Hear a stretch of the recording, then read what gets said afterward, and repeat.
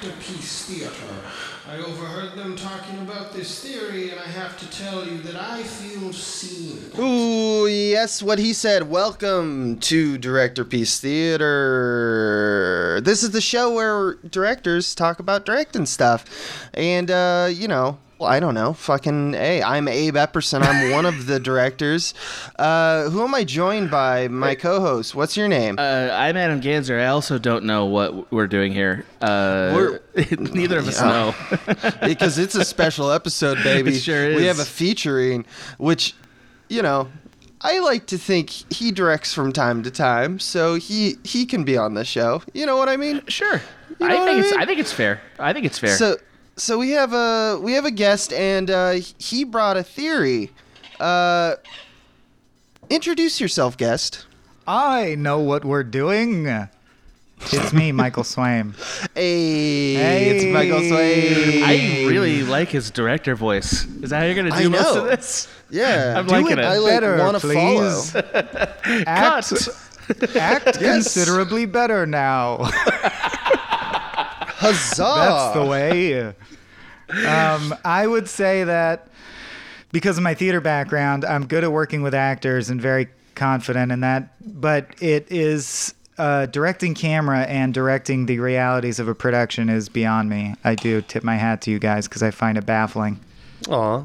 Well, it's a comfort thing. If you'd have seen me doing my first student film, you'd have said that man will never get to cracked levels. Well, it's just like, woof. That's a lot of decisions. Yeah. I came out of the womb ready-made. As a director? Yeah. Good for you. I had an Or do you idea. just mean like, as a human? Because a lot of us can boast that. Yeah. I told the director to cut my umbilical cord. Cut this cord, please. Cut. And then Oh, immediately cut. after, I I was see. like, action, and I did a You flip. just had did a sex with a flip? nurse in the room. Yeah. Yeah. Well, I thank you very much for having me because I do think I only barely qualify as a director, certainly no, because you no. kind of mean of film, and I don't do that. But I do have a theory that I've been dying to expound upon. And I heard about your guys' podcast, and I thought I'd check it out. And I was doing the elliptical, and I heard it, and I was like, I'll take a long shot. Keep my fingers crossed. Maybe they'll let me on. So thank you very much. Hey, we're glad to our have pleasure. you, man. This Our is dope. pleasure. This is dope, dude. This is a good Yeah. 6 less movies I had to watch. you At guys- least 6 yeah. less. Do you guys have a format? I should know this. No, we don't. What happens? We have What happens theory. generally is Do I just go? that the person who's presenting. go. Yeah. They just they give us a thesis statement. We give some jokes. We hoist jokes on it, and then you take off. You know. Yeah. Okay, show great. Us, show us Then- your bits. I will start with the thesis. And actually, could I have a preamble? Yes. Sure, Stop sure, asking sure. for caveats. Just go. My preamble is just the story that about 3.5 years ago, my girlfriend and I were on a tremendous amount of LSD, and we decided to go see Doctor Strange, or whenever it was in theaters. It was a couple years ago at this point. And I don't know if people... So it was the second worst trip of my life. The worst trip of my life being when I went to Disneyland and Cody was there. We got caught on the It's a Small World After All ride and staring at the fake animatronics repeatedly doomed forever to do a cycle of imitating joy made me realize my marriage was a sham. That was the worst acid trip. And then when we got out, Cody wanted to go to Toontown, but it was closed. So Yeah. really rough for everyone. I fucking but- love it, though. Classic. But my second worst trip was Jen and I went to see Doctor Strange thinking it would be cool to see. And it was indeed cool to see, but it was so blatantly, to our eyes, a work of white male supremacy that it made us cry in the theater, and we cried all the way home, and we just talked about white supremacy all night. And ever since then, I've really wanted to break down why I think Doctor Strange is one of the most cynical, unintentionally white supremacist works of art I've encountered in a long time. I think it's emblematic of the kind of storytelling that is not coming from a bad place. I guarantee you that's an important caveat. This is not an article calling out this guy, that guy, this guy, fuck these guys. And I would say that. I think fuck a lot of people. But I truly think Doctor Strange is chock full of unexamined prejudices and things that people take for granted that have just become ingrained into storytelling. And I want to talk about that because I truly believe storytelling is super important because it's the way we collectively reprogram our brains to accept a wider variety of realities. Or Correct. vote for what direction reality, what's normal. I don't know. I saw it on TV 1,000 times. So I believe that scenario could play out. That wouldn't be weird to me. That's how we decide what reality is acceptable and what reality is like, that's stranger than fiction. I can't believe this is happening. I'm going to kind of shut down. And sort of how we program and normalize behaviors. You guys know this, or you wouldn't be directors. Yep. But I think Doctor Strange is way up there. And is that enough? Is that the thesis? Yeah. I think thesis so. Statement Okay. stated. So I pitched it. It was the very last thing I pitched it cracked as an article. And then I quit instead. So I got severe blue labia or what have you, and just have been like, honestly, this is many years coming, shitting on Doctor Strange in this way. Excited. Great. All right. This is the moment. Hoist your jokes upon me. I'm gonna pop my top off. Okay. Sure. Okay. Adam promised he would hoist jokes at me now. Is this that part? This is the part where the hoisting begins. Thank God I have a cargo hold full of jokes to hoist on this. Yeah. And other pirate-themed comments. Well, what I want to know is if you guys picked up on this at all in your I did casual not. viewing of Doctor Strange. I did not. I I just saw it as another kind of rote version of Iron Man, and wish fulfillment. I do kind of think I know where you're going, but I want to hear the facts before I espouse my opinion on if you're right. I'm so scared that there's something in this. I'm so scared that this is going to be one of those times where I find out I think terrible things. I do think it's good for us. I think it's good for us to have those experiences wherever they occur. That's the theme of the last month. I would say for middle-aged white guys to hear is like, it's old good. Bears everywhere. Yeah, for old bears everywhere. It's good to find out you think bad things and apologize for them and change. So maybe I'll have that experience because that'll be nice, right? We don't know what we're walking into, and that's. That's a part of that's the small beans guarantee. That's right.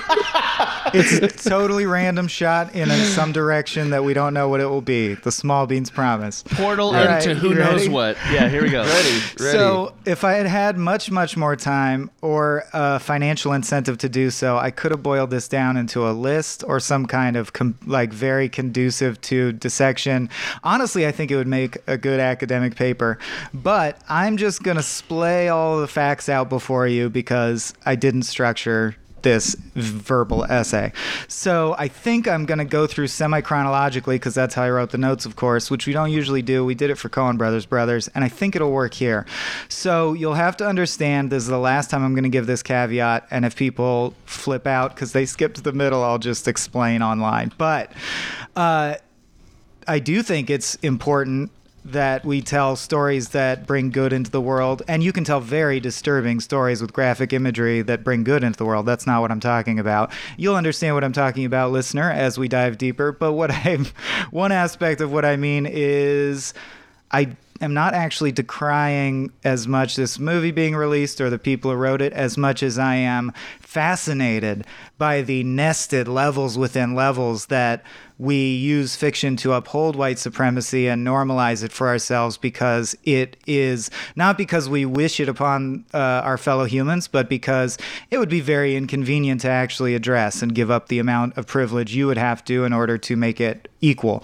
And I think this movie falls right in there. And I was like, my brain was just lighting up with the same way when you'd know you had a good Cracked article on your hands because you're like, there's so much here. So from that lens, I'm now just gonna like rip this movie apart scene by scene, as if it were. I'm excited for that.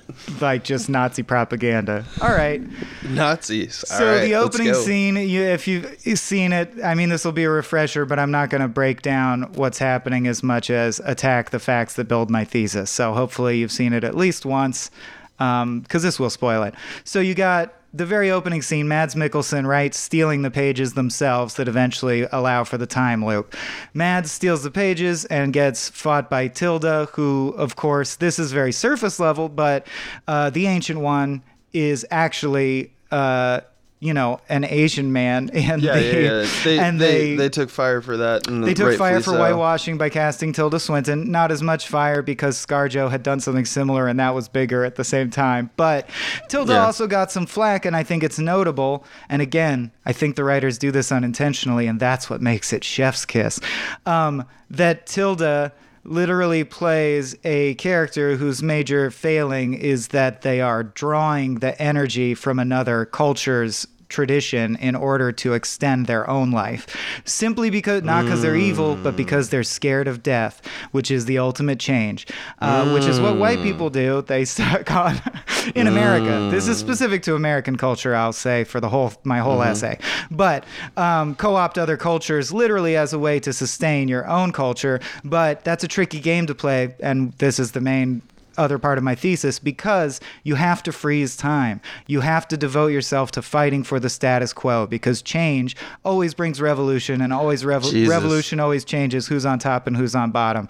Speaking of revolutions, the visual theme of the movie is circles and clocks, which are a revolution and represent time. The Right. main symbol as it relates to our hero Doctor Strange is a clock that becomes smashed, as in his power comes from stopping time, stopping history from moving forward. Also, the dimension that he's stealing from is the dark dimension.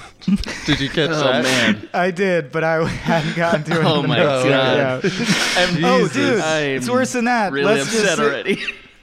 His name is I'm Stephen real upset. Strange, but let's call him by his initials, the SS. He will. He will later. Oh my god. He will later rise to the position of Sorcerer Supreme, or SS. Nazi doctor. Holy shit. And his primary weapon in this film is an energy whip. By the end, he's referred to as Master, and he goes around with his whip. Okay, Not funny. but let's This get is there. Not funny. Oh no. It's interesting. What do you it's mean interesting. get there? Oh my god. Yeah. Oh my god. I think the opening scene's actually deceptively really interesting because Mads and his people all use the whip. Even though, of course, with magic you could make any weapon. And Tilda uses shields. They are sometimes shields or sometimes fans, battle fans. Yeah. Battle fans, of course, would be another act of cultural appropriation. If they're shields, Sure. I think Yeah. she becomes a very clear example of what we would now call. Actually, Karen is a bit strong, I think, but the white feminist that is more interested in issues of white feminism and not as aware of intersectional issues, because later, of course, we'll see that she's presiding over religion based in a culture that she came into, and yet she systematically alienates every person of color who is in the religion that we meet. And then, of course, the twist that she is a hypocrite. The thing Mad says is true. But we sort of forgive her because we get that you're scared of death. Everyone is. So, yeah. And just as racism is bad, but it's understandable, or like I get neurologically where it comes from. I didn't it's see still it as bad. that as much, but it's equally damning for your I theory. did think that's somewhat of a stretch, her part. Yeah, it's I not agree. too much of a stretch if it's amended, because it's like truly what her version of justification seems to be coming from. You need somewhat, like, once you get to the top of the like food chain and you realize what like reality is, you have to do demonstrative things in order to maintain power. So it is still damning. Yeah. It's not because she wants to live longer. I think it's that she wants the society in which she is created to persist, and she needs to maintain power. which is even more damning because it's like, no, that's not how things work. You hand it over when you're done. You know, like if you are wrong person for the job, someone takes your job. Right. Exactly. She is authoritarian. That's for sure. Exactly. So why did remind me, because I watched this about a month and a half ago. I should have watched it this afternoon if I'd had time, but no worries. So what is her actual justification in the movie for why other people are not allowed to use the dark power, but she is? No one knows. She doesn't really justify does. it as much as she owns it. She says, You're right, I'm doing it. She says, I am doing that. It was wrong. It's because I'm scared to die, but I will die, okay? You got me. And she dies. You got me, and then she dies, right? Yeah, Okay. More and or she less, dies sort yeah. of knowing that Steven will take over. You know, She kind of But forced she it. bequeaths him like, She you lasted- should do this, basically. She lasted You- long enough to hand the torch to another white person because Yes. previous to that, there were no white Right, people to there's hand no the white torch to. people. It's particularly that is particularly egregious. Even if we weren't putting a reading onto this, like that would be Right, egregious yes. within the context of the narrative as told. Well, there's one thread, so I guess I'll get to that I do think is the most egregious within the narrative as told, which is essentially that there's this incredible pattern of the Bagger Vance or the magic person of color Right. who he every time shits upon.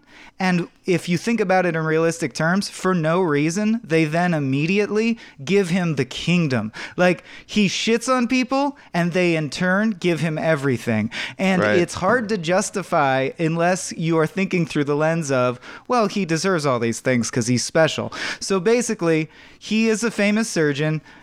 We start with him really just owning Earth, Wind, and Fire, a classic funk song, of course, brought to us by black people, but, you know, he's made it his own. And, of course, also that song, by the way, it should have been for Fantastic Four. Earth, the Thing, Wind, Invisible Woman, Fire. I mean, that's not a stretch.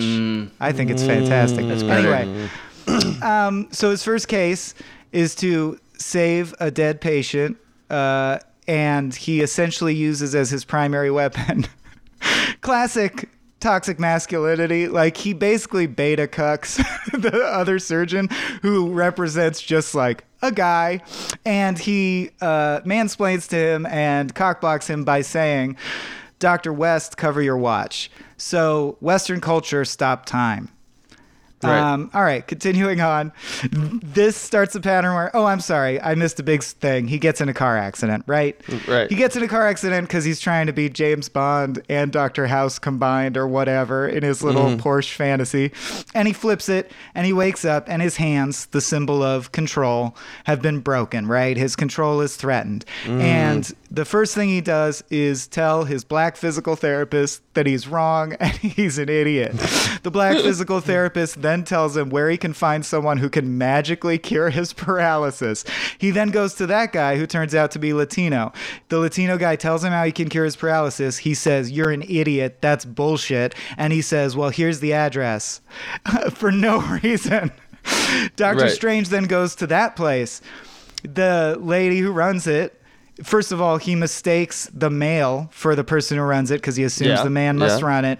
They do a little bit about that sexist. Actually, I run it. I'm the ancient one, blah, blah, blah. He says, this religion's stupid. I'm king shit. She touches him in the brain and shows him everything the universe has to offer. Right. He says, please teach me. She says, no.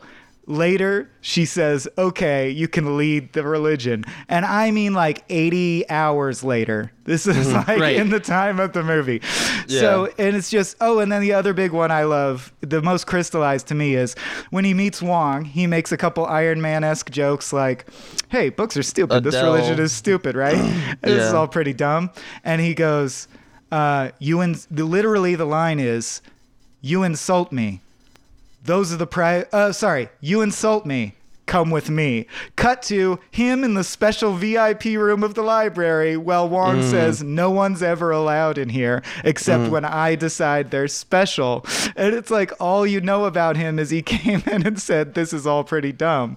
Then he goes immediately, as if mystically, the same way the Cape would choose him later, he goes for the book that Mads Mikkelsen stole and turns exactly to the page that Mads Mikkelsen stole. And he says, "What's this?" And Wong says, "Well, Mads Mikkelsen was drawn to it because he's so evil." He's drawn to it. He just did the exact sequence of magical things that the evil guy did that is the reason we're assuming he's evil. That's It's true. insane.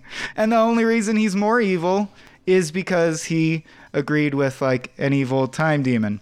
Now, what the time demon, of course, represents is that our universe will enter a new form. It's not that everyone will die. It's that our universe will be totally transmogrified into something completely different. It's interesting in this film that that's what the stakes are. It is not the destruction of the universe like in Endgame, but rather that the universe would become so weird that you would be scared of it. That is what white America fears. That is not the normal stakes of a movie. That is a unique twist, unique to Doctor Strange, that I think helps my thesis. I think that's arguable, that last bit. Then let's argue it, baby. Well, it's just that it's how it's presenting it as a literal truth versus a symbolic truth. I think you're correct with the symbolic truth, but the literal truth is that Dormammu is lying. He's lying to his zealots by saying, like, "No, baby, I'm gonna, like, it's all gonna be sweet, What shows baby." us that it will be bad? Do we ever know definitively that joining Dormammu is bad? Because of the ending to Mads Mikkelsen's character, right? Isn't that indicative of how it was going to be brought bad? upon actually by Doctor Strange, but Exactly. That's what I was going to say. But I, from what I understand, he is known as a world eater. He eats worlds. Okay. Yeah, if other universes are telling us, no, he's bad news, then I believe it in the universe of the movie. I think that's what we're supposed to believe. It's true that we don't interact with those worlds, but I don't understand how we could since they're dead. Sure. But it's like a well-known thing in the spiritual realms, written about in books, that kind of thing. But doesn't change the fact that what you're saying is that, like, he's basically prioritizing... Because he knows this world, he's prioritizing this world over the concept of another. That is a symbolic truth. Right. And yeah, go ahead. Does it totally undermine your theory that in the dark dimension time also doesn't exist? Because that's part of potentially, the... and I'll admit that we're off book here. The Dormammu detail is not in my notes. I thought I could slip one past you guys on the that's fly, okay. and I think it might have been a stretch. No, That's so fine. wait. Collar pull. This theory is fucking nuts. Yeah. It's so good Yeah. to me Okay, good. that I'm like, yeah, that's fine. Like, give it a pass. Let's just line up all of the things Yeah. that look alike at this point because Also, it's fun. we don't do like, hey, this is the only take in this show. Yeah, like Abe, exactly. Abe came So- in the first episode with like, here's a correlation with color, and not everything fits it. So you're Right. in good company here. Okay. Yeah, you're with I mean, I geniuses. haven't heard the show, but I believe you. Enjoy Yeah. the genius couch. Yeah, exactly. We've set it up before. And then, Yeah. of course, the one that actually was picked up by sites like Cracked and BuzzFeed and Gawker and Collider is people talking about how weird it is that Chiwetel Ejiofor is Mordo, who in the comics is like the arch nemesis, one of the arch nemeses of Doctor Strange, and is a dangerous maniac. And in this, he plays a devout follower of the Way, who, after Doctor Strange takes it over the whole religion in several days, and says, "No, we're doing this now," he says, "I will follow this path no more." Now, the Ancient One says, his youth makes him brash and like strong-headed, which I would argue is essentially saying that the black dude is like, he's an angry black Yeah. man. Don't worry Sure. about him. And she later says as a quote, sorry, where is it? I scrolled too far. I taught Mordo to defeat his demons and live within the natural law. Apparently the natural law being that she's the head of the thing and he's too hot-headed to make decisions, right? Discounting his opinion. But a lot of people talked about that, especially now with the shakeup in Multiverse of Madness. I don't think that they're going to do what they were going to do, which is have him become the main villain in the second one. I think they're actually taking it in a different direction because they're clearly there was blowback. signaling that he'll be back. So Yeah. but that's things change in Marvel We'll be all back. the time. Yeah. So the other main thing that I think is hard to explain, which is appropriate because this is a movie about nested loops and trippiness, and my thesis is about the nesting of the writer's brains within the reality of the character they're writing about. But I feel that the primary arc of this movie is broken, and it's broken in such a way that it forms a spiral. And what I mean by that is Doctor Strange has several key lines in the Act 1, which are his partner says, "You think everything's about you." And that's obviously, if you know anything about like writing basic Marvel movies, that's what he's supposed to learn by the end, that everything is not about him, right? That's his lesson. That's a starting point. And similarly, I mean, if you're doing screenwriting for a 4-quadrant audience, you usually hit the point home a few times. So in Act 1, he also says, she says, "This isn't about your hands." And he goes, "How is it not about my hands? I have to fix my hands, not fighting some mystical war." So it's about control, but it's about him learning humility. However, the form of his learning humility turns out to be that he becomes the unquestioned messiah of a whole religion who, like Jesus Christ, experienced infinite suffering by dying over and over a million times for our sins, with the knowledge that he couldn't be saved and no one would ever know, and it was a pure sacrifice. But it's not, because he lives to come back to a world that he's king shit in, that he owns, and he can brag about what he did, and everyone knows. It's like if, and yet you have your cake and eat it too. What he's bragging is essentially about, what it is. What he's bragging about is that he's the type of guy who would never do that. He's the type of guy who would sacrifice himself for everyone and never breathe a word about it. But how do you know that? Because you're experiencing a movie about how he's such a great guy, that he's the type of guy who would sacrifice himself infinitely and never reveal anything about it. And the movie ends with him standing in a panopticon staring out at the city while his hands, which are healed, so he has full control again, fondle his broken watch because he has stopped the forward march of history. Because his hands do shake. His hands do shake. But he has magic. But it doesn't He doesn't matter. need hands anymore. He has a deeper form of control, which is the intangible systems that sustain the entire world. So magic, unlike his hands, which used to have to react to the real world, he now literally is the king of the system that sustains the world. There are 3 areas on Earth that are considered like these 3 magical shields, and the entire basis for why his belief set deserves, quote unquote, to dominate is because, yeah, but we're protecting you. We are the shields. We are literally, we're the white knights. So you have to let us have this system. The system is invisible. The system might oppress you. It might disenfranchise Chiwetel Ejiofor. It might insult and disrespect Wong. But trust us, it's a system. It's protecting you from people like Mads, who incidentally I'm exactly like. Right. And it's all a loop. Right. And it's I see even what a you're further saying. loop to me because the writers writing this are part of white American supremacy, which is doing this. And our tool for perpetuating this is movies like this. And voila. So other than that, I have like details on details. But that's the shape of the thesis. And as you can imagine, when that occurred to me on acid, when he goes endlessly looped time, and I'm like, he's Jesus, but if Jesus took credit for it, but if the story was about how he didn't take credit for it, Jen and I like fell to our knees in the street and we're like, this is the trippiest, it's a spiral, white supremacy's a spiral. People are like, this is an Arby's, sir. Yeah, it's a spiral because it's all going. Sir, it's over the gravity of its own ego and destruction. And he certainly doesn't learn that things don't revolve around him. He finds out that he's Harry Potter superhero man. Yeah, that's a huge problem. He can't learn humility with the way that the movie's structured.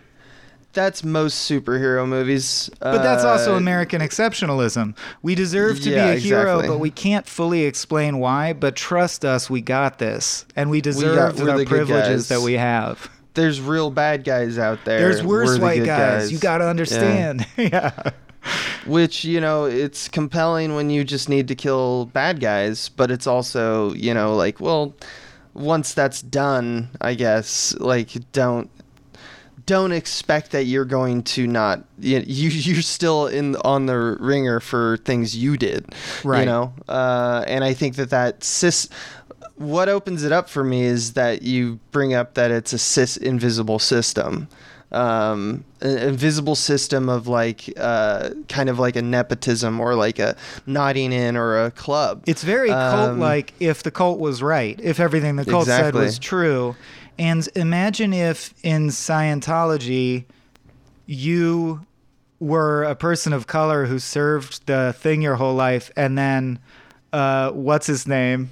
Dead Scientology guy, Hubbard, handed it over to Tom Cruise, and Tom Cruise had just joined Scientology that week. You would be like, I think race is a factor.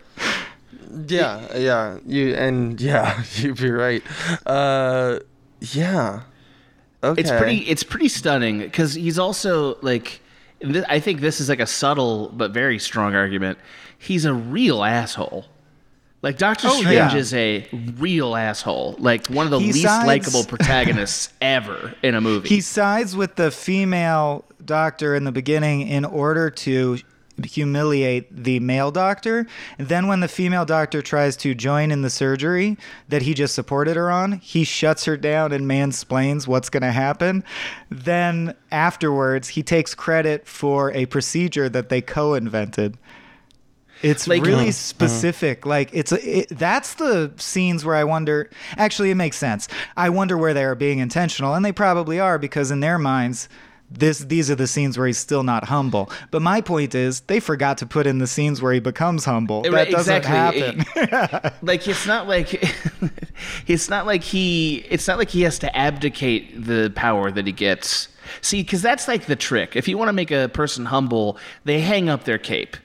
Right? Like there's a moment where they could be a hero or they hang up their cape in a sort of act of humility. That's what should happen because that's the ultimate act of humility. I'm going to set aside the superpowers and be a person. No, his signs are the cape and the signet of the king. Like that's royalty symbols. Yeah. So like congratulations on your suicide loop. Like that doesn't make him humble. Right. At all. He knew he would win. He knew what the end would be. Even if he didn't. I think this is actually what I love about the Christ story is the key point is his moment of doubt on the cross. If he didn't have a moment of doubt, he wouldn't have been suffering the pain of dying for our sins because he wouldn't have been like a human. That's the crux of the narrative to me.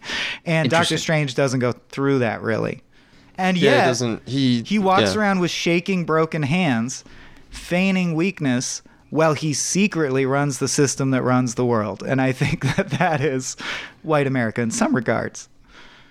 Yeah. The fact that you can so easily draw the parallels is very disturbing. That's disturbing to me. It's like, whoa. of everything about your theory, how I immediately got there in like 10 seconds of you just announcing what the movie was. And that is the power of normalization because like a lot of what you're saying, like, we're definitely reading into it, you know? Like, the movie takes for granted the fact that he is the best. Good. He's the best surgeon. And it takes for granted I'm ignoring... And movies do this all the time. Sorry. They do it all the time because we have to believe that our person that we're following is really great. You know, like, they're just... I saw it recently. I just watched Marshall. Have you seen Marshall? Mm-mm. It's actually not that bad. I thought it was another like Oscar grab. It's actually a solid film.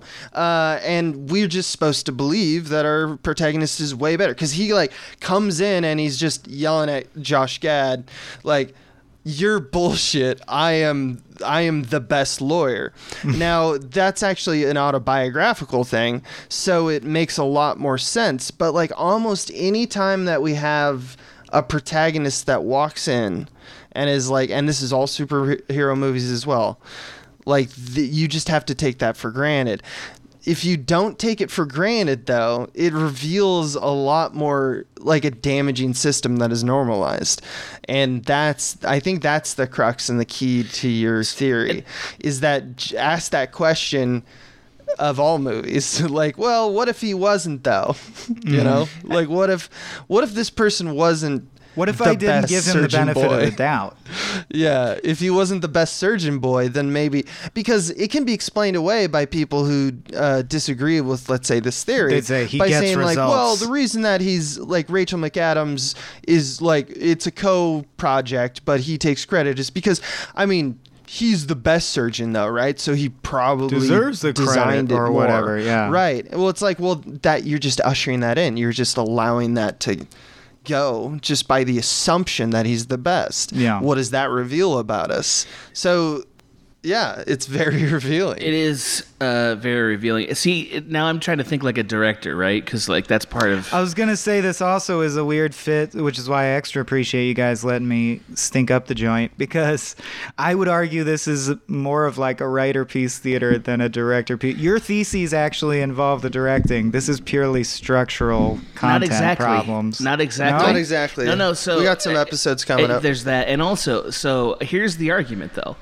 And I think like the part where the directing has to connect to it, and it definitely does, is we've all made things, right? We've all directed things, and we've tried to cultivate a set of colleagues who, if a thing like that happened, they would tell you before you released it, right? Like you, if like, they saw that in your work, well, I mean, yeah, even or if unintentional. they Now- joined a magic, powerful team that. Well, again, underlied all so of- Marvel movies aren't done in a vacuum. They're not some auteur Oh, right, goes I with a see. script. They work with a team, right? And like where every facet of it is mulled over. Now, of course, those kinds of things happen. Like I can think of a couple of things that happened at Cracked where there was like some real accidental bad implications. I can remember a couple of times. But like they were immediately acknowledged and apologized for, and they slipped past people. That's not what this is. This is a thoughtless inclusion of a narrative. Like, and I say that because I don't think that they're like trying to say it, as you said, right? That's what I mean. It's but- a narrative that's totally acceptable because it's a narrative that's been normalized for so long. But And- it's so easy Yeah. to it's not that hard to do a read where you think about these issues. It's, by the way, it's like your fundamental responsibility when you're making a movie is to like, hey, let's read this and make sure there's nothing about it that out of necessity communicates a message we don't want. Right? And that's part of what it means to have a diverse group of collaborators and allies as a creator. Is like, I would hope that if somebody sent the Doctor Strange script to me, or like they sent me their casting choices and I looked at it, I'd be like, that's a lot of white people in the positions of power here, right? I would have hoped, if nothing else, and I think I would have had the note, he doesn't learn to be humble by the end, though. Yes, this doesn't huge fulfill problem. the screenplay promise. Yeah. Huge problem. I also think that because they've cast Benedict Cumberbatch in particular, it really reinforces that aspect because Benedict Cumberbatch is a little bit of an arrogant prick as a type. I don't mean as a human being, as a type. Right. I have no idea as a human being, but yes, of course, he's Arch, he's Sherlock. He looks like a bird, like he looks Right. down on you. Yeah, he always looks like he is better than you. That's You his know thing. how birds all think they're fucking better than us? They Fucking sure do. birds. Lauding it over us Yeah. in the sky with their wings. That's why they shit on us. They literally shit Yep. on us. They literally Look shit at you, on the us, targets. birds. I'm putting you on notice, birds. Hey, targets with hair, you fools. No, that's right. That's right. That's his type. Yeah, His yeah. point. Yes. And like, don't think that people in Hollywood don't know that. They do know that for sure, right? Come on, Oh, he's yeah, getting we the same s- parts. We saw in the Sony leak the emails about Denzel not being able to travel. It's ridiculous. Like that's Right. what I'm talking about and that's why I think Doctor Strange is the perfect one for dealing with this, is because it is not a piece of hate art, but it is about a magician. It's insidious and it's about a magician. And I would say that's very important because I'm a big believer when I talk about narrative programming our behavior and it's how we domesticate ourselves. I believe that in a literal sense. Like there's a lot of studies that back this up I won't go into, but the idea that language is intrinsic to consciousness. For example, like the person who raised his daughter without the word blue, and she didn't have the ability to see blue as a result. it's arguable whether you're like, well, she saw blue, but she called it gray mistakenly, or is she really perceiving something different? But the point is, words and consciousness are very linked. Our ability to speak and think in words is one of the reasons we have the level of consciousness we have. And I do think we are undergoing a process of domesticating ourselves, and we're now self-aware enough that we program our own future behavior, and stories are what we do to do that. It's just a self-domestication tool, or a self-push push whatever message you want tool, essentially. And that tradition goes back to all kinds of pantheons, including like from high and low, from literal gods pantheons to wrestling pantheons to obviously comics heroes. And all of these things are archetypal. And the reason pantheons become a thing, in part, I think, is because the archetypes that make them up are boiled down to such a simple, powerful singularity that it hits so many people that you're like, yes, that. The king, the god of the sea. Of course there's one of those. Everyone knows the sea. It's big around here. And I feel like the speciousness of archetypes. Yeah, and I feel like superheroes, they feel true, therefore are true. Especially the Avengers and the more successful ones are successful partly because they embody really relatable archetypes. Like Captain America is the soldier and the patriot, right? And Black Widow's the spy, or there's these story archetypes, and I just think it is so perfectly fitting that the movie that I'm lambasting for being subtly white supremacist is The Magician, because that's one that's could call what it fucking a is, great man. wizard. White supremacy is the grand wizard, dude. The grand wizard. There Because it is. You're a wizard, Benny.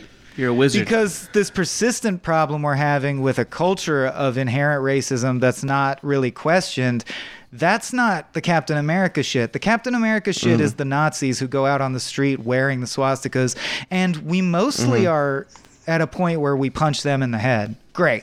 But we still need to deal with the wizards of the world. And by that, I mean the very undefinable, but they're there, and actually you can define them. They're just more ephemeral, racist systems and underlying things that just take a penny here, take a penny there, disenfranchise voters here and there, and lead to we cannot get out of this cycle.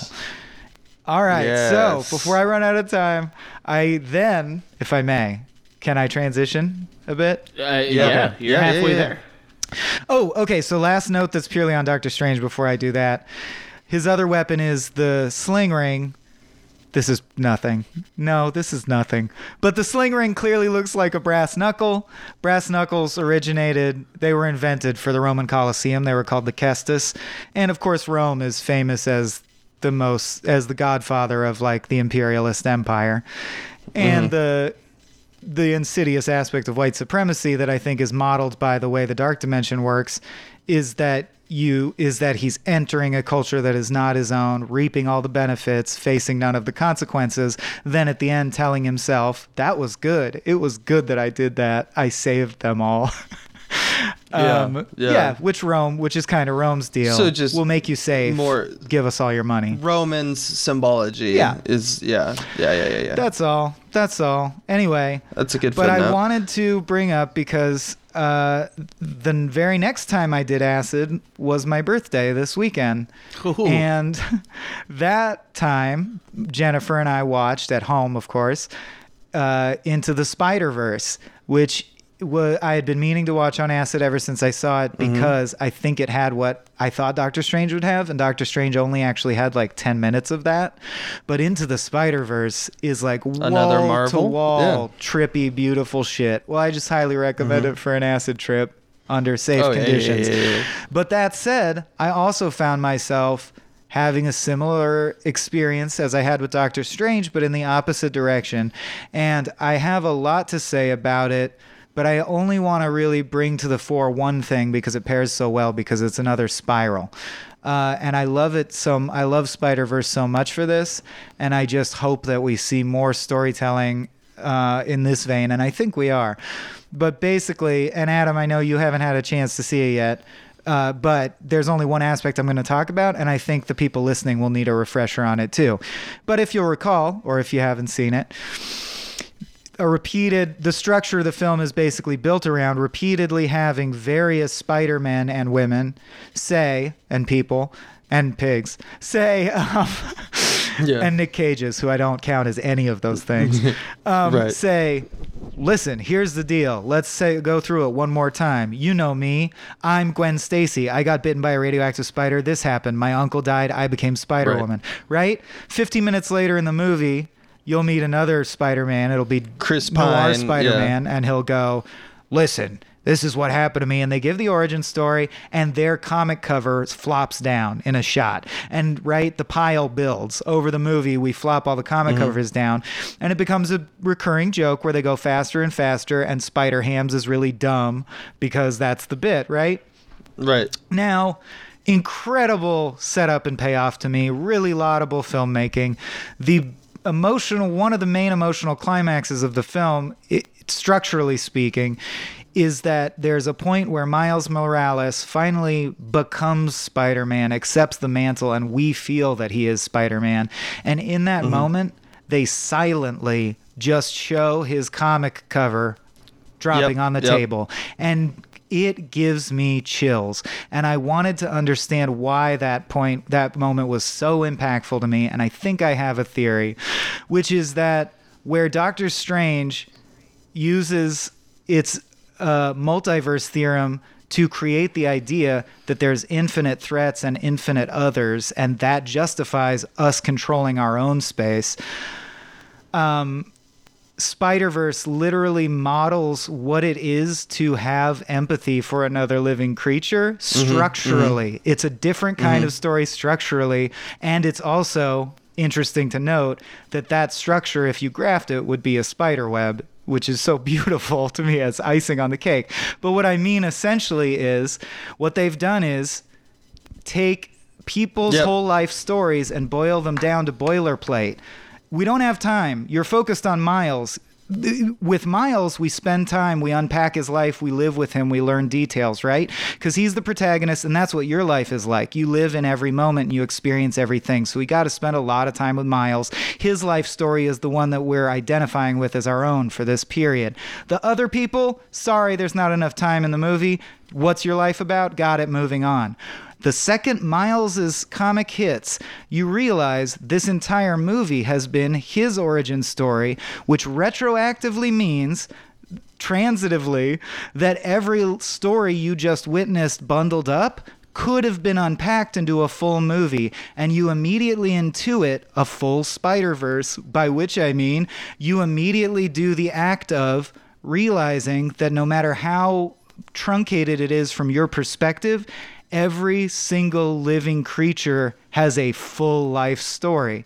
And that is the opposite of solipsism, and it is the only thing that drives empathy. And I love that in the moment this happens in the movie, it immediately cuts to a joke shot that's 2001 with all the lights going by, but all he's seeing are webs, which basically is just... It's all full of web. What does a web represent? Nothing but interconnectedness. As we've said, like glass is see-through and breakable. Web, all it has is interconnection. That's what a web is.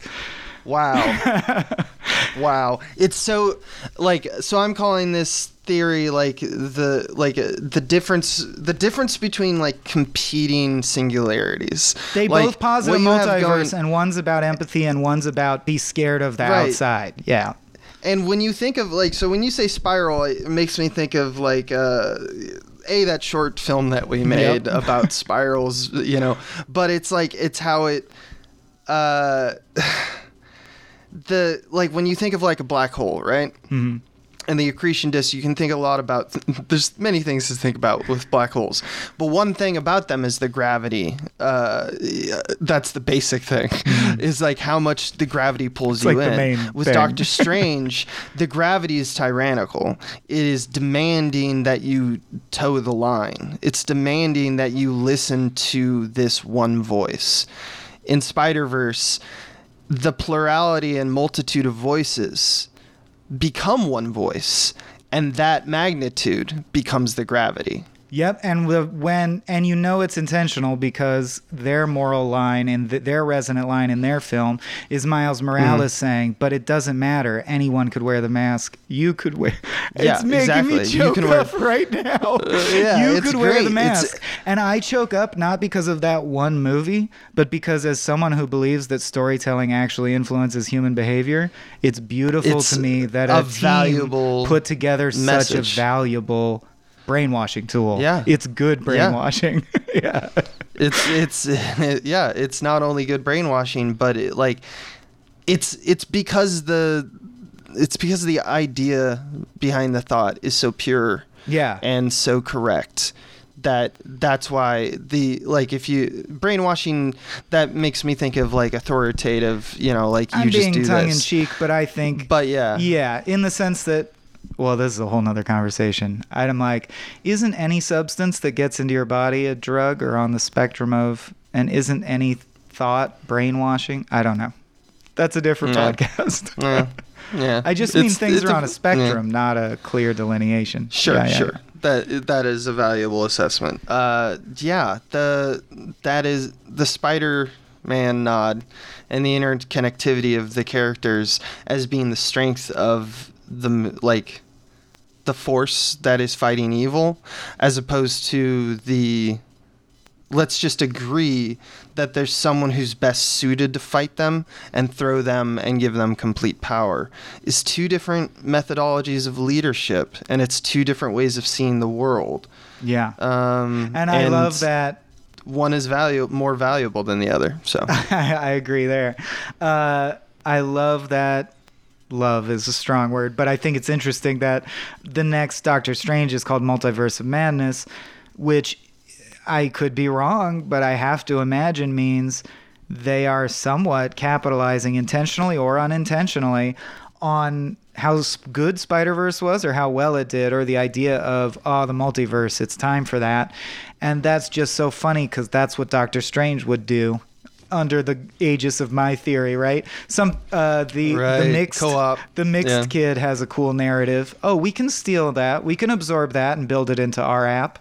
We don't. But yeah, it isn't we'll our do our mainstream, multiverse. though. I mean, we got Benedict Cumberbatch for this. And I'm going to call it now. I assume in the Doctor Strange sequel, the message is going to be that, yes, there's a lot of dimensions, but ours is the right good one.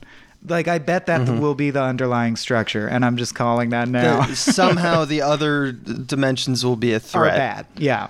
Whereas Yeah. in Spider-Verse, the other Therefore, dimensions are just how other dare they. dimensions with other stuff happening in them. It's like we all agree to, that, yeah, you came from that dimension. Cool.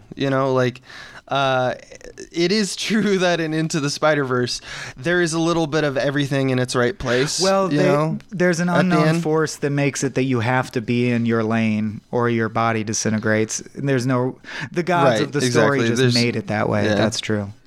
Yeah, in the same way that a lot of the stuff, the gods of Yeah. the writers made it that way in I like both their use of the features. goober, though.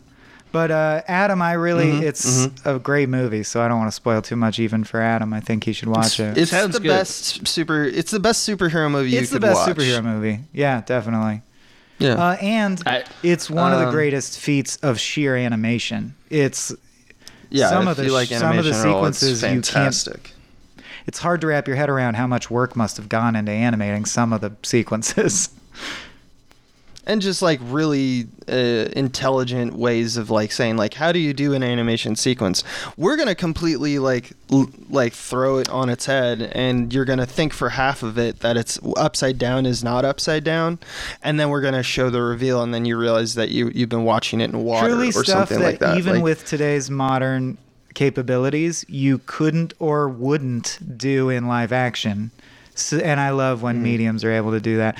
Yeah. Okay. So I'll end on something I'm sure is not intentional because Stan Lee created him, or Stan Lee and Steve Ditko, I think. But Doctor, which is a sign of authority, and Strange, which is slang for female genitalia. So authority over women is literally his name.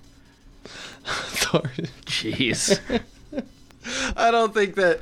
What archaic? What I know mean, that's my that's weakest hilarious. one. That's I know fucking that's my weakest hilarious. one. But like, that's who's using the word strange to We've mean got to that find these a bit days. strange. What are we in fucking You Deadwood? don't think Steve Ditko and Stan Lee went trolling for strange?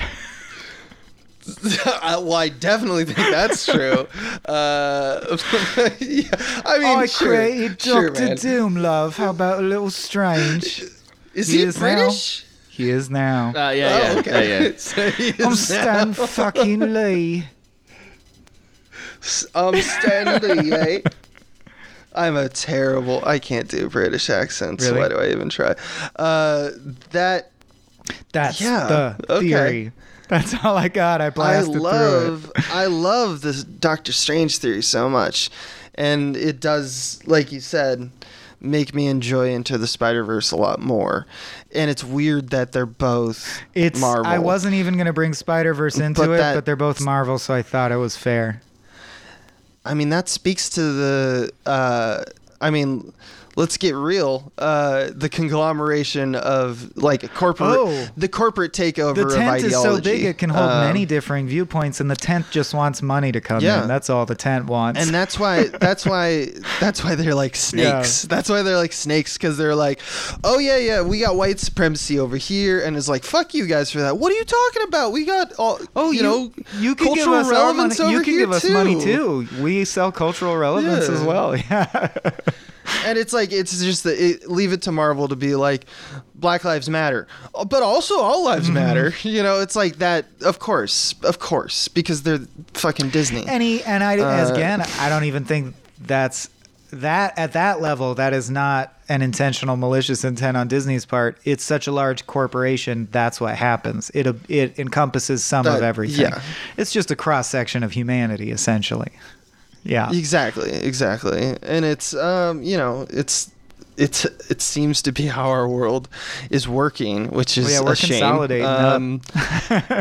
It's a goddamn shame. it's still- that movies like Into the Spider-Verse aren't like big movies, and Doctor Strange is, despite the thought and quality that went into Spider-Verse made a ton the of respective money, films. but not as much as Doctor Strange. Yes. No, not not as nearly much, as yeah. much. Not nearly as much.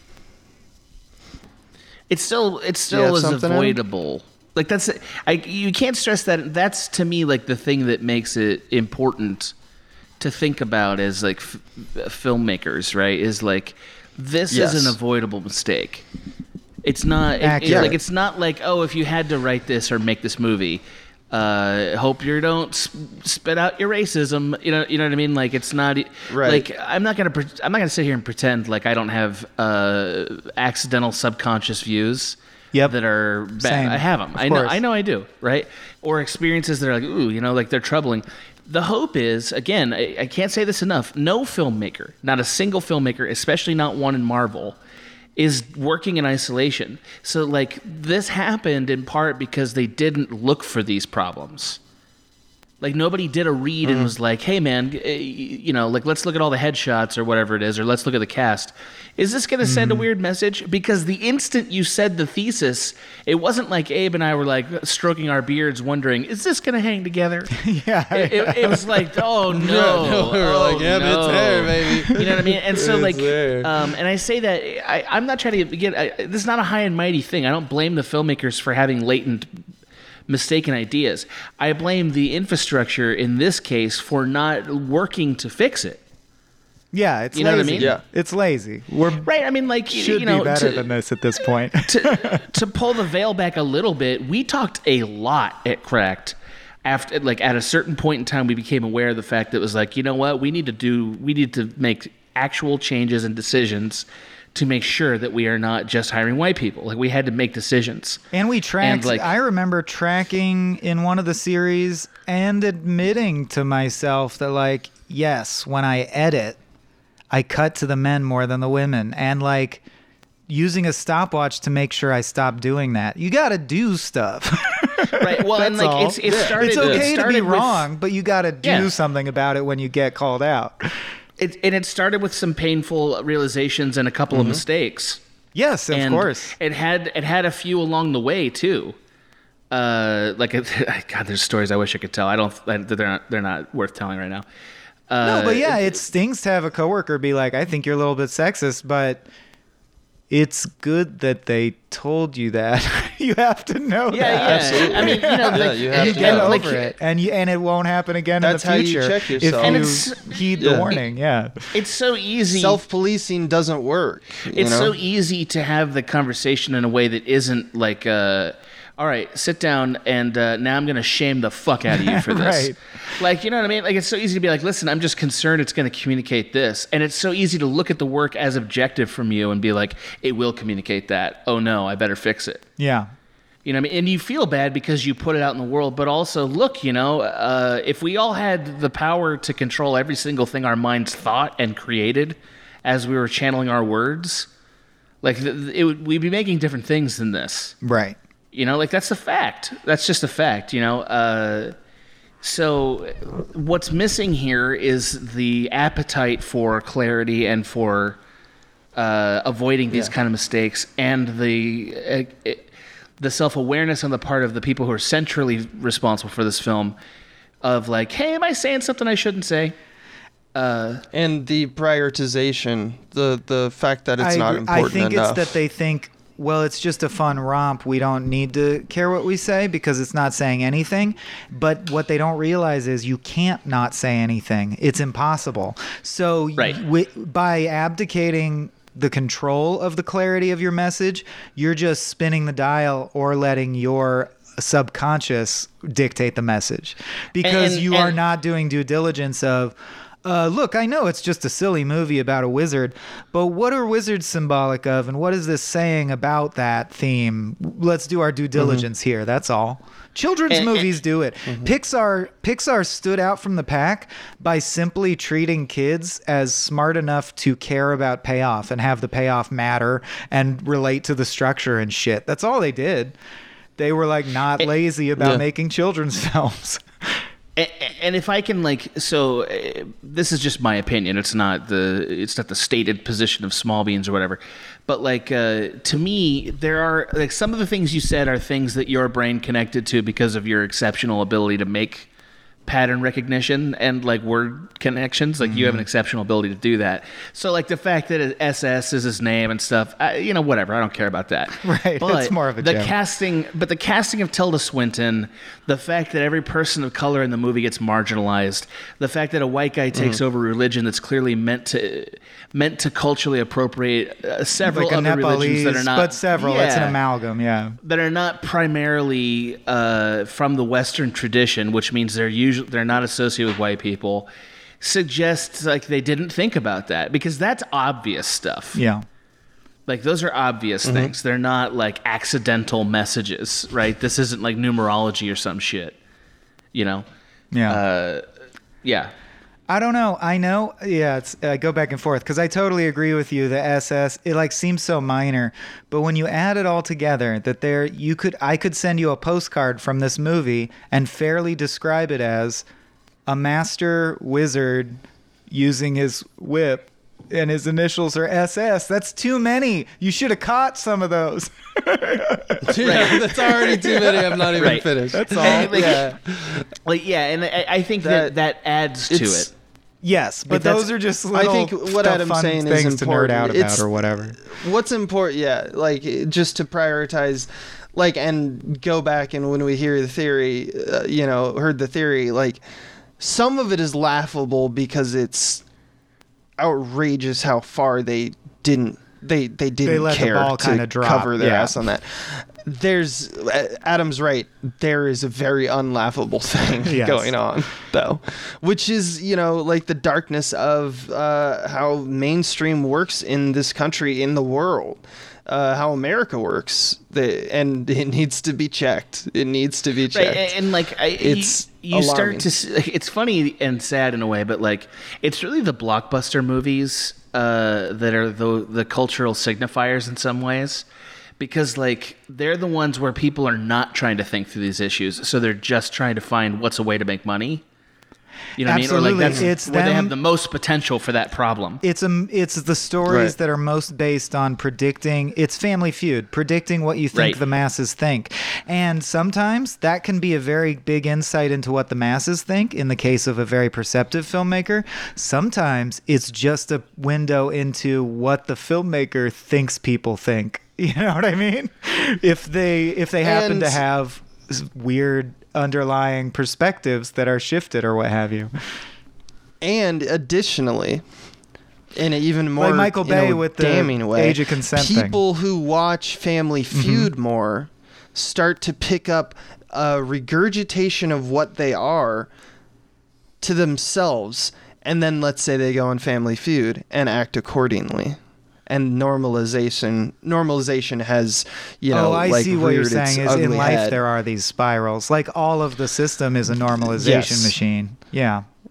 It's an engine. It's an engine that It's perpetuates a itself. snowpiercer. Let's not beat around the bush here. It's a snowpiercer that uses orphan children in order to make That's everyone right. That's right. happy. Happy. I don't know. Yeah, it's important if you're going to do a reading on like sort of a social issue, which is part of directing. It's important, I think, as a filmmaker to ask yourself, what are the pieces of filmmaking that could have fixed this problem? Casting's the biggest one, but also just there was no producer doing a read. It makes me like I kind of sometimes I think about Fight Club as as a conversation about sexism, right? For the same reason. It's sort of like it's so evident in Fight Club that nobody had a real voice in it. That's that so was it's a woman. It's so obviously about masculinity that no one thought to view it through the lens of masculinity or question it. Because they were just busy being boys and masculining out. and I think in some ways that movie is a lot more excusable because it is at least a satire or sort of a dark commentary on the issue itself. On capitalism, at least, yeah. Right. Well, and also on masculinity. They talk a lot explicitly about masculinity. Capitalism's fueled by making me think I'll be a man if I do these things, yeah. Right, our they fathers are a model interrelate. for God. Yeah. He left us. What does that tell you about God? Which that monologue is amazing, by the way. Anyway, so the point is that's a movie where they chose to exclude a point of view, and I think they suffer in the hindsight machine because who knows what it would have been like if they'd had a couple female producers on there. They were just like, hey, maybe Marla can be a little bit more of a thing than what she is here. Hey, maybe, we shouldn't totally worship Brad Pitt for who he is. Hey, maybe make a different movie. Or similarly, like if Doctor Strange had said no, I think Chiwetel Ejiofor should lead the church. I'll serve the church because I've just begun here, and even though I'm the most powerful by my innate talents or whatever, I have a lot to learn. That's not hard, and it's not even that much humility. He still gets all the magic powers, and he gets to fight evil. Or if he had approached Dormammu not knowing he'd won. His first line to Dormammu is said with the certainty that he already has won. And that means that every time he dies, it doesn't matter. He knows he won. He is just waiting for the sweet day that his winning becomes manifest. So just bringing the humility home in any way would have saved it, I think, in a big way. It wouldn't have addressed the casting issue, but it would have helped a big structural problem. Even if they just said, hey, this takes place over 20 years. And he doesn't know if he'll ever... Or even if going into it, someone was like, are you sure that'll work? And he's like, no, I'm not sure. I'm just trying it. That would change it for me. Even that shows a little awareness. Like he's a little bit of a Moses figure, right? Except for if Moses knew Moses is pretty cocky. Yeah. Yeah, Moses started out as Prince of Egypt. I know. And then he's like, I have God in me, dude. Do not fuck with me. I'm Moses. But what's interesting, he murders a person. Right. Because he decides he's the arbiter of justice, which he's not. And then he's chased out of the country. And then the only reason that he becomes this sort of figure of humility is because he spends 40 years being a shepherd nobody. Like, that's an important part of that story, and we don't have the 40 years in the wilderness piece, which is essential to humility. The equivalent here is that they send Doctor Strange to freeze on a Nepalese mountaintop for 3.5 minutes. Right. It's like, okay, yeah. I mean, again, that just suggests like, hey, like we're gonna do the form of humility, the form of structure without the substance of it, and that's really the problem here, you know. And that's the magic trick, is being flashy and doing the form of being a good guy while secretly disenfranchising people. And I lay that problem in America entirely at the feet of Benedict Cumberbatch. Yeah. How dare you? His house alone offended me. It was like Well, made he's so of fucking crystal quintessentially slabs. American as a person that I just think it, you know. Right. Yeah. Yeah. We all As walk Benedict around. goes, so goes America. Yeah. I see it on the streets. The look in all the up and coming Benedict Cumberbatches of the next generation. In Seattle, in Portland, everywhere, in the Seattle, Cumberbatch in is Portland, in their eyes. Baltimore. Yeah. Yeah. It's but that all aside, this theory, I'm surprised that I've known you this long and like you didn't drop tell it me on about ya? this Yeah. theory. Cuz this I was honestly Lives. saving this it is for a Cracked article, but it doesn't look like that's going to pan out. I gave up. well, what's crazy to me is I didn't see it myself. Because I rewatched it for this podcast, and when I watched it, I was just like, yeah, he's gonna shit on the fact that this sucks. This movie sucks. Because when I watched it, I was like, yeah, it's trite.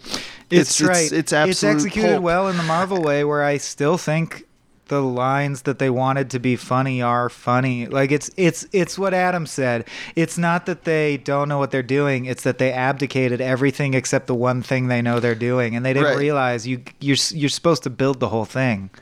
You can't. I didn't There's no expect- substitute for actual emotional work. Or There's just no actual resonance substitute. that is true. Right. Yeah.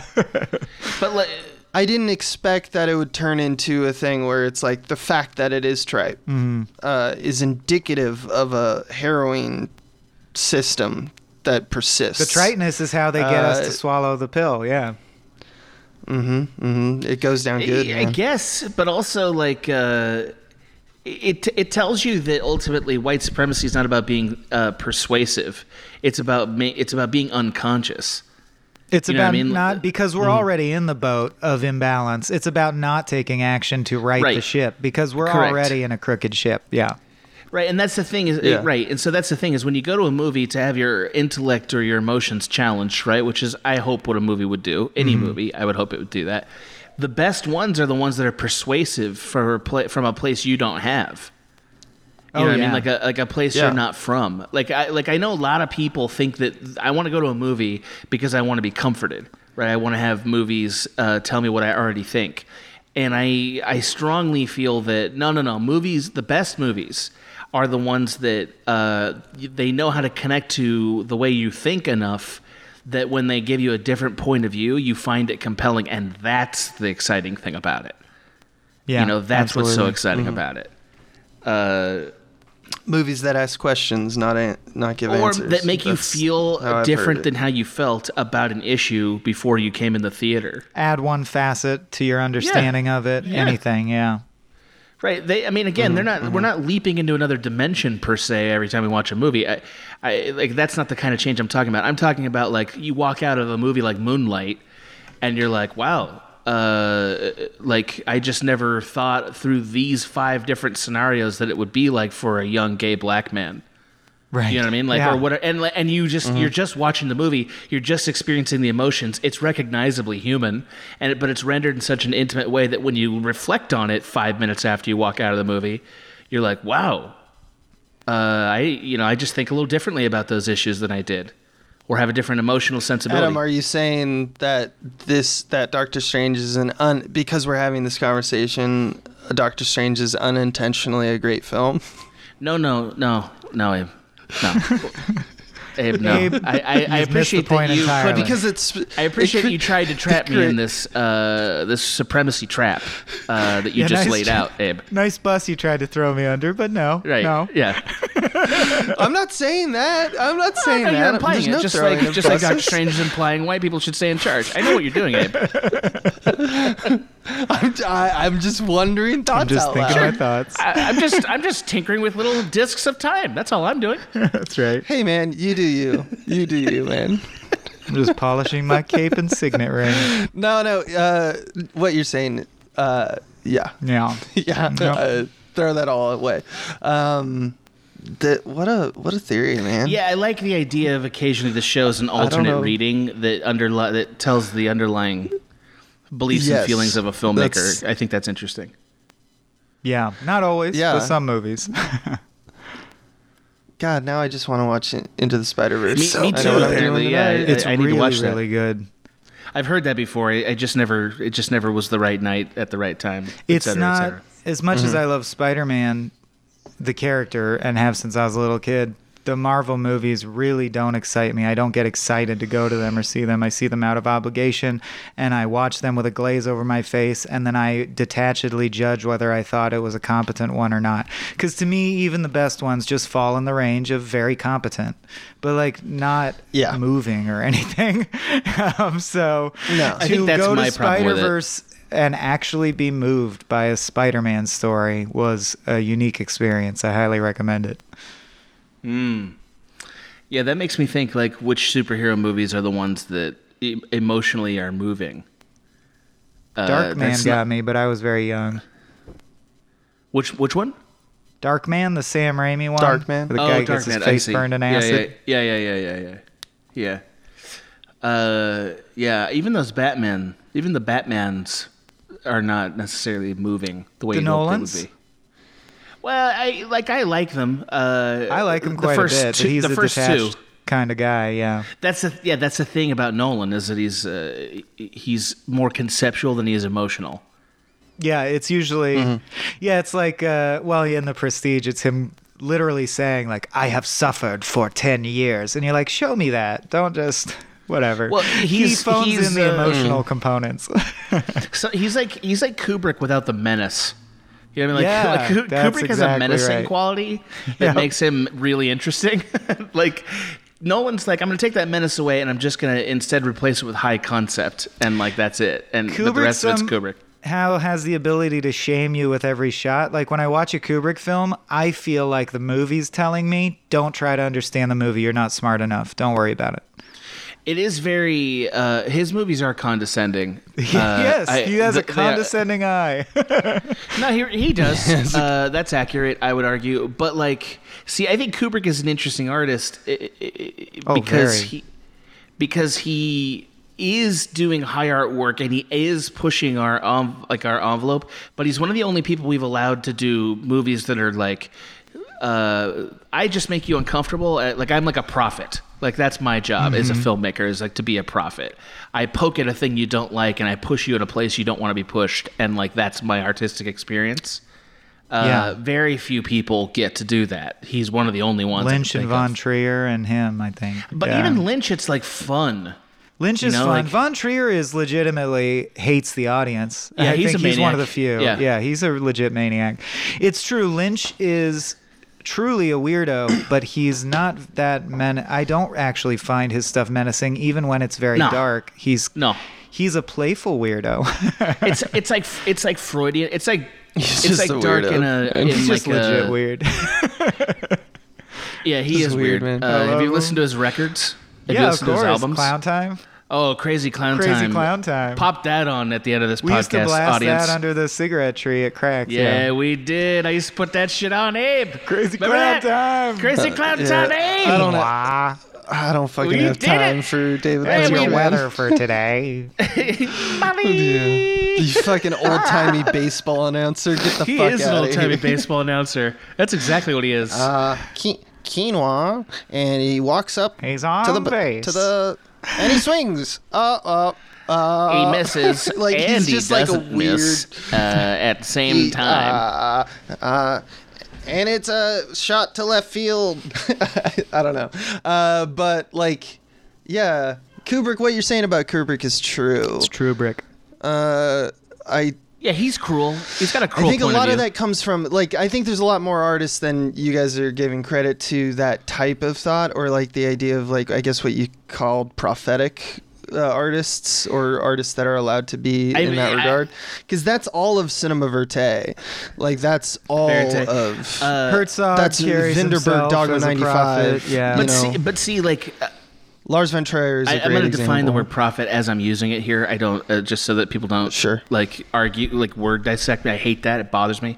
So like what I mean by that Okay. is like it's like the traditional role of the prophet, right? The role of the prophet in mythological terms is to come and point out the mistake the society is making and tell them you must fix it.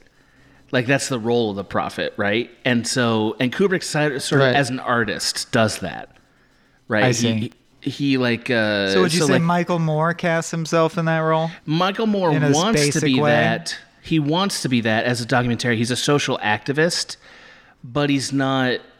I would say he's not doing it like in an artistic way, the way that Kubrick is. He does it without mystery or flair. He's kind of a blunt instrument, but yeah. I mean, a lot of documentarians are blunt. doing that. Yeah, Yeah. and are doing the prophet thing, like the role of it. But like we don't usually allow it from like fiction filmmakers. I see. Not enough, at least. Like I would say, Like Get Mad Out Men. got through, and that was a huge deal that it got through. Yes. Yeah. Agreed. Mad Men is kind of like Yeah. that. The Sopranos is kind of Yeah. one of those shit like that. The Wire. Yeah, I think. Yeah, The Wire for sure. Iconoclasm films will always like that's their point, right? They're attacking an institution or belief or religion, whatever, that is culturally shared, and the dismantling and deconstruction of which in front of your eyes is a lot of what motivates art, right? I Yeah. mean, that's what you want art to be. I would argue that film has a hard time achieving that because it's about I mean, if generating you- revenue. But again, there are exceptions. Right, you're either you're propaganda either way, Well, right? but there's some exceptions. Like I would say, like the movie Network, for instance, is a great example of managing to overachieve enough to be a prophetic work. I mean, and that's a really prophetic work, by the way.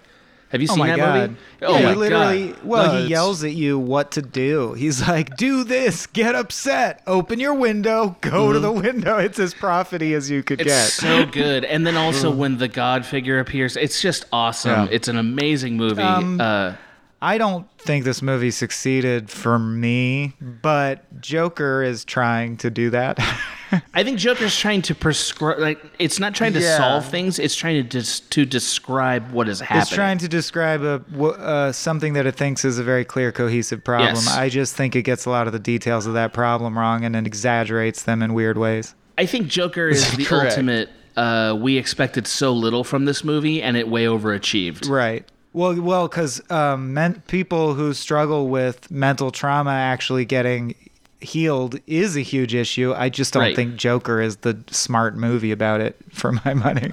No, Yeah. it's like fairly mediocre. But like, I guess what I was trying to is that's a great example because I was trying to suss out the difference between an iconoclast and a portrayer of a society. Like one of your boys, Buñuel. Oh, my boy. Adam, is Oh my one of God, your I love him. boys, He's in the Crazy Clown love Time. to do that. Yeah. Where he just present like here is a Right. dinner. Oh, that's one of my favorite movies. And then it becomes for you, the audience member, or Haneke is another great Yeah. example. Here's just a thing that's happening. And then what your job is play this kind of like, remember those highlights books where you're supposed to look at one image and then the other, and it's like try to diagnose which is the wrong thing. What are those calls? Well, I don't think they have an official name. oh, that shoe You just isn't compare in pictures that. and look for differences. that- Yeah. Yeah, it's like sometimes films do that, and they say like, "Do you see what the problem is with this family?" You know, like Vinterberg's The Celebration. If you guys have seen love that, that movie. I watched it Love last that night. movie. Ugh. Yeah. Oh, you did? Okay, great. It's So you know. fantastic movie. Festin? Yeah, yeah, Festin. yeah. That's the correct. one. Yeah, I watched it last Festin, night. yeah. That's trying to show you. It's presenting you with like, here's a situation. Do you see how it's going to Can go you bad? spot Right? what's wrong with this There's a family difference that seems between- fine? Yeah. Right. That's it. So portrayal of just average life and then it all goes poorly is something that's more like Coen Brothers do that as well. There's a lot of filmmakers who do that. Kubrick, I think, is doing a lot more of the here is what is wrong. let me prove it to Yeah, you. I think that's right. Which, I think you're right about that. Like, when you watch 2001 A Space Odyssey, it starts with the premise, essentially, of, like, I'm going to teach you, like, deep innate what you are. Basically, 2001 A Space Odyssey is ultimately like this is what you are. That's the movie. And it spends the entire time showing that. And that's unusual. That's part of what makes it so good, is that, like, there aren't a lot of movies that are like that. I think sometimes Yorgos tries to do that. The lobster guy and Dogtooth. I So love anyway, Lobster. that's my Dave hates theory it. about Doctor Strange. Yeah, sorry. You guys are like burning through a season's worth of theses that you could build into whole episodes. You realize No, we that, can't. right? No, we're not. We're not because we don't deal with high art movies on this podcast. We deal with like. Oh, so you we wouldn't deal with- cover Yorgos? I'm like, don't No, I spill would your never fucking cover him. Yorgos theory, dude. No. That's a whole different podcast for Elvis Mitchell and the I think the Cinematex. favorite is the favorite not mainstream enough to cover on this show. The favorite was up for Academy That's- Awards. I think that's one of the big delineators. Is it up yeah. for Oh, I'm Academy lucky it was Awards? Doctor Strange then, because I didn't know that rule. I just happened to pick a movie that worked. We would have told you Yeah. if you'd have said that. Like, We'd be like, oh, we can't would do have that. shamed you. Don't worry. Yeah, get off the genius couch. No. Get right off the genius couch. No, you're revealing something, Swam, that I also don't know what this show is anymore. What are you talking Like, about? not in It's a bad very way. clear to me what the not in show a bad is. way. Not in a bad way. I'm just saying, like, I don't know, because every time I'm like, well, it's an Academy Award, so, you know, like, I've used that Yeah. a few times to veto or self-veto ideas for topics on this podcast. But then I'll also be like, in the same moment, be like, yeah, but Right. fuck the Academy, though. Like, Right, what do right. they think? But that also, doesn't matter. it's about But it's just, I think perceived. it's mainstreamish enough. It's got to be mainstreamy. It's got to be Zeitgeisty, you know. perceived as not a high art movie. I think Right, is part of okay. it. The point where Abe and I got into a 2-hour discussion, and it was over the movie Hook. I want the audience to hear this because this is my favorite thing that's happened on this podcast. Hook became like the litmus test that we argued about for a good 2 hours. Of like, wait a minute, is Hook was made by Spielberg? And it was up for a couple Academy Awards. Is this considered a high art movie? Like, would we not cover it? And I was like, dude, it's not that good. It's not as good of a movie as you think it is. And he was like, people think that though. And we had this whole fucking thing about it. And we settled on Hook was the Yeah, we line. did. So if you cross the Hook threshold, then you can't be in this on this podcast. People, well, I don't want to bring it up. It's the Or Hook I don't want to test. stir it up. Yeah. But Yeah. people do think that, though, would be my take. Yeah. I knew you guys would agree. Like, whenever you guys agree, it's like, oh yeah, Of course the they one do. opinion got Oh, the reinforced. Bobbsey I twins got it. agree? All right. Right. Congratulations. Hope you guys solved the murder. I'm so sad We're the for goddamn you, Hardy Adam. Boys. It must be so And hard. it's funny being because wrong. Adam, I would say you and I love each other just as much, and we delight Oh, yeah. in how we disagree on every single thing. We format all the shows that I'm on basically Around to disagreement? enhance the fact that I'm going to disagree with people. Yep. That's like You're the one that's like my person. magic power. You're our friend who's willing to be confrontational. We need you. Yeah, that's true. Yeah. true. Dave. Yeah, definitely portray Or it that Dave. way, as if Yeah. we're all cowards. Definitely do that. I would say I very clearly know what this show is, and the last half hour has not been an episode of this show. No, but I at this point, No. I got to tell you guys, we're only an hour and a half in. This is like 1/3 of a podcast with Dave. So, like, to me, I'm just getting ramped up. Like, we could go on for hours. Yeah, I don't just even- did a charity stream for I don't 6 even- hours directly preceding this, so I have to go. Oh, well, I apologize. Well, he just comes in with It's his true. big theories and then leaves. And then skates out Talk of here. about iconoclast. Yeah. Hey, do you guys hear my puppy screaming? Dude, that dog is Oh, good. amazing. No. That dog is amazing. That dog is so cute. Oh my god, Yeah. I It's fucking beautiful. hate You gotta you. meet him. I want to. Yeah, he's a beautiful dog. I want You wanna to kill kill it. it. It's so fucking screams so cute. loud, though. It's so cute. I do want to kiss him right in I the forehead. know, Yep. I do want to kiss his little forehead. He'll kiss I you back. know. He loves it. Oh, He's a good little boy, it's Rolly too Bush. much. It's too much. Dude, I gotta tell you, Abe, I always felt like you should have a dog, Abe. I feel like I you're think missing so a dog too, in your life. yeah. Whereas Like a little Adam, French bulldog. you could get or not get a dog. It does. I don't give a shit. Yeah. I can be a full thing myself. Right. I don't need a Abe dog to is complete missing it. pieces that he needs a Yeah, dog. Abe is broken. I'm as an individual. I'm You're dogless. incomplete. Is Yeah, that what you're you guys are dogless. saying? If you feel that hole, it's Well, you know how you always carry Yeah. that leash around and you just let it drag sadly behind you? It just seems weird, It's dude. true. You know how you have like It's pounds not of rotting weird. food in your apartment that are You know how not being eaten? you're always slopping a can of food on the floor in the corner and then you just leave it there? It's not. Piles up. It's not weird. It's a thing. I grew up with it. It's how it works. It's how I eat. But seriously, a French bulldog named Edward would finish your whole deal. Sure. I agree, except its Finish it name right should up. be Sam Porter Bridges.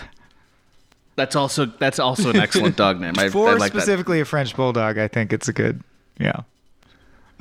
You put a little backpack on it with way too much shit on it.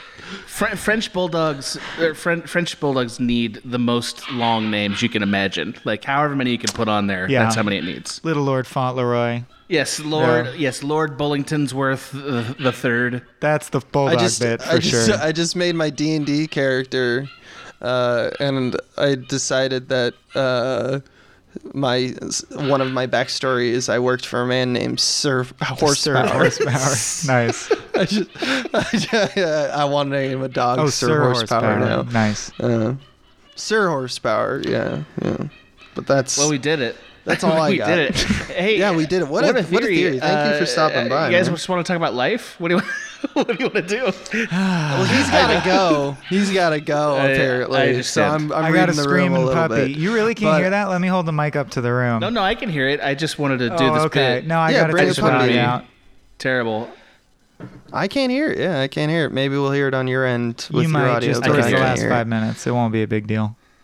What the fuck are we talking about? All right, go to Twitter and look at Yeah. Swaim's Yeah, it's dog. beautiful. That's it. If you Totally enjoyed lost this track of show, what we were talking about. Oh, Adam's going to save us. if you enjoyed this dog, you can find it on twitter.com/Michael true. Swaimcorp, where pictures of it will be available. That's not but if even you the right enjoyed this, URL.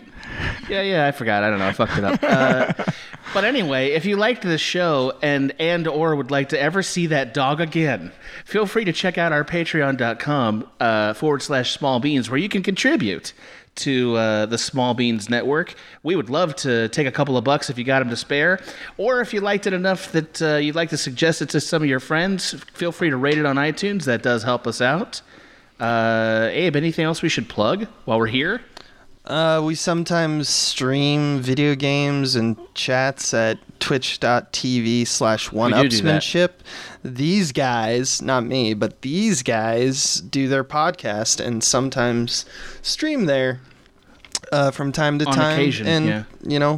we'll talk video games or just have a Yeah. good time and have some laughs usually. So there's that as well. I just streamed Psychonauts VR. It I was can't fun. think of anything else. Yeah, I Psychonauts saw 2 is that. coming out any minute Oh, now, I right? know. I can't wait. Dude. Yeah, a couple weeks, but yeah, soon. Ooh. Very I exciting. am gonna finish. Heck yeah. I'm making this commitment now to the audience at hour 1:33. I will finish Psychonauts, and I will finish at some point Final Fantasy VII Remake, so that we can get Oh, both great. of those. Yeah, on yeah. lists. That'll be great. I will get that done. Which Yes. of our shows is this again? I forget. This is Director Piece Oh, yeah. Theater. That's right. This is There we Direct go. Piece Theater, We've come full circle. where we rate directors. Where we rate the pit. Yeah. What's going on? Yeah. What's going on? We What gotta get dinosaur out of real here. good? What a podcast. This has been a Small Beans endeavor. We're a bunch of pals who make podcasts, sketches, music, web series, and movies. The Beans always have new ideas percolating, so make sure to check us out at patreon.com/smallbeans.